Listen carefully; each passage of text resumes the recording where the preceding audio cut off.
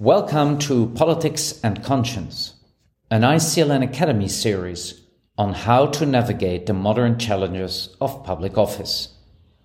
This is Christian Alting von Geusau, and today, in episode 5, we will discuss the success dilemma, re-election.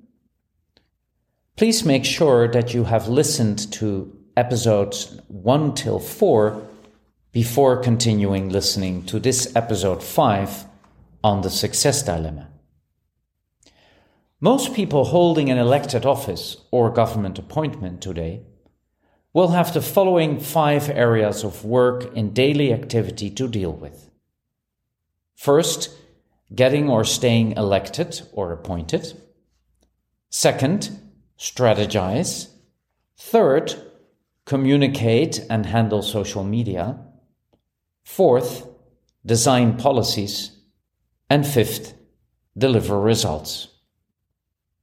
1, 3, and 5, so getting or staying elected, communicate and handle social media, and deliver results, are what most focus will be on, whereby it often seems that staying elected can easily become the main worry of a politician. Here, an important dilemma becomes visible that needs to be addressed. For the political leader of conscience, what is more important? Holding on to office or acting and voting in a way that is coherent with one's inner convictions and principles? Of course, we would prefer that it is always possible to have both at the same time, holding office whilst always remaining faithful to one's conscience. But the reality of life in secular politics can often be more complicated. And here are 2 risks that exist that need to be recognized and discussed. The first risk is the opinion of many that conscience is seen as a purely private matter. We see that often in politics, that people claim that conscience is only a private matter and has nothing to do with one's political decisions. This is the first risk we are dealing with. The second one is the argument that if I do not get re-elected, somebody much worse will take my place. Let's go deeper into these 2 issues. The first one, whether or not conscience is a purely private matter for a political leader or a government officer. If our innermost convictions and principles of life, rooted in our hopefully well-formed conscience, if they cannot inform our decisions as leaders, what can or should inform the decision of a political leader, if it cannot be their most innermost convictions and principles of life? Should it be the media? Should it be public opinion? Should it be the parliamentary majority or the constituency? Should it be the word of a president or prime minister? Or should it be an NGO or an action group? Now, please don't misunderstand me. It doesn't mean that the constituency is not important. We are discussing here matters of moral relevance. Because if this were so, that the innermost convictions and principles of life, which should be known to the voter, so that the voter knows who they elect, but if it were so that we are beholden to other people's opinions for our decisions, especially in politics, what is the point of an individual person holding office? No. Here we go back to the earlier quoted words of Lord David Alton. Politics is only as good as the people engaged in it. Would this not be of relevance, then we might as well have artificial intelligence take over politics.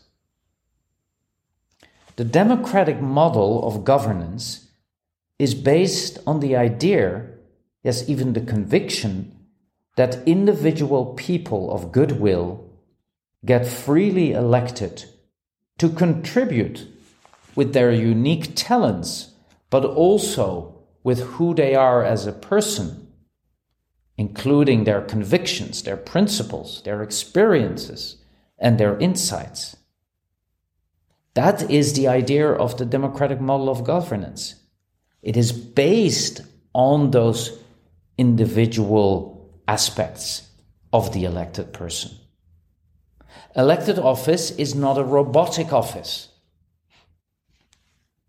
That's dealing with the, what I think, erroneous idea that conscience is only a private matter that has nothing to do with the decisions the political leader has to make. Let's go to the second risk we pointed out, namely the often heard argument, also by political leaders of conscience, well, if I don't get re-elected, then somebody else worse will, and therefore in this specific instance, I might just have to let go of it, of that conscience. And it's the argument that we often hear. Who will then be the person coming? This person after me would vote in bad policies. But this is a wrong interpretation of what is the role of the individual person elected to public office. A false understanding of what one is responsible for. Each of us, also when in political life, is responsible for his or her own decisions. And I cannot compromise on a matter of conscience with the argument that I will otherwise lose my seat or lose my appointment and somebody bad will take my place. I am solely responsible for my decisions, for my soul, and for me acting justly. I cannot build my decisions on the fear of what somebody else might or might not do in my stead if I were not there in this seat or on this appointment. That is their responsibility. So, even when a political leader is very successful and does a lot of good fighting bad policies and doing great deeds, still, it is not his or her calling to, in specific circumstances, ignore or suppress his or her conscience for the sake of the higher good being re-election that would deny some other politician planning objectionable policies from winning office. Of course, let that be clear. If it can be avoided by not ignoring one's conscience, then of course it might indeed be the right and the best thing to do it. But it is often heard saying that certain politicians say, well, if I don't get elected, if I get voted out because of this decision based on my conscience that I make, then somebody worse will come. That is the problem that I'm trying to point out. I am not responsible in politics for doing or avoiding anything more than what lies in my actual responsibility as a human being in that position.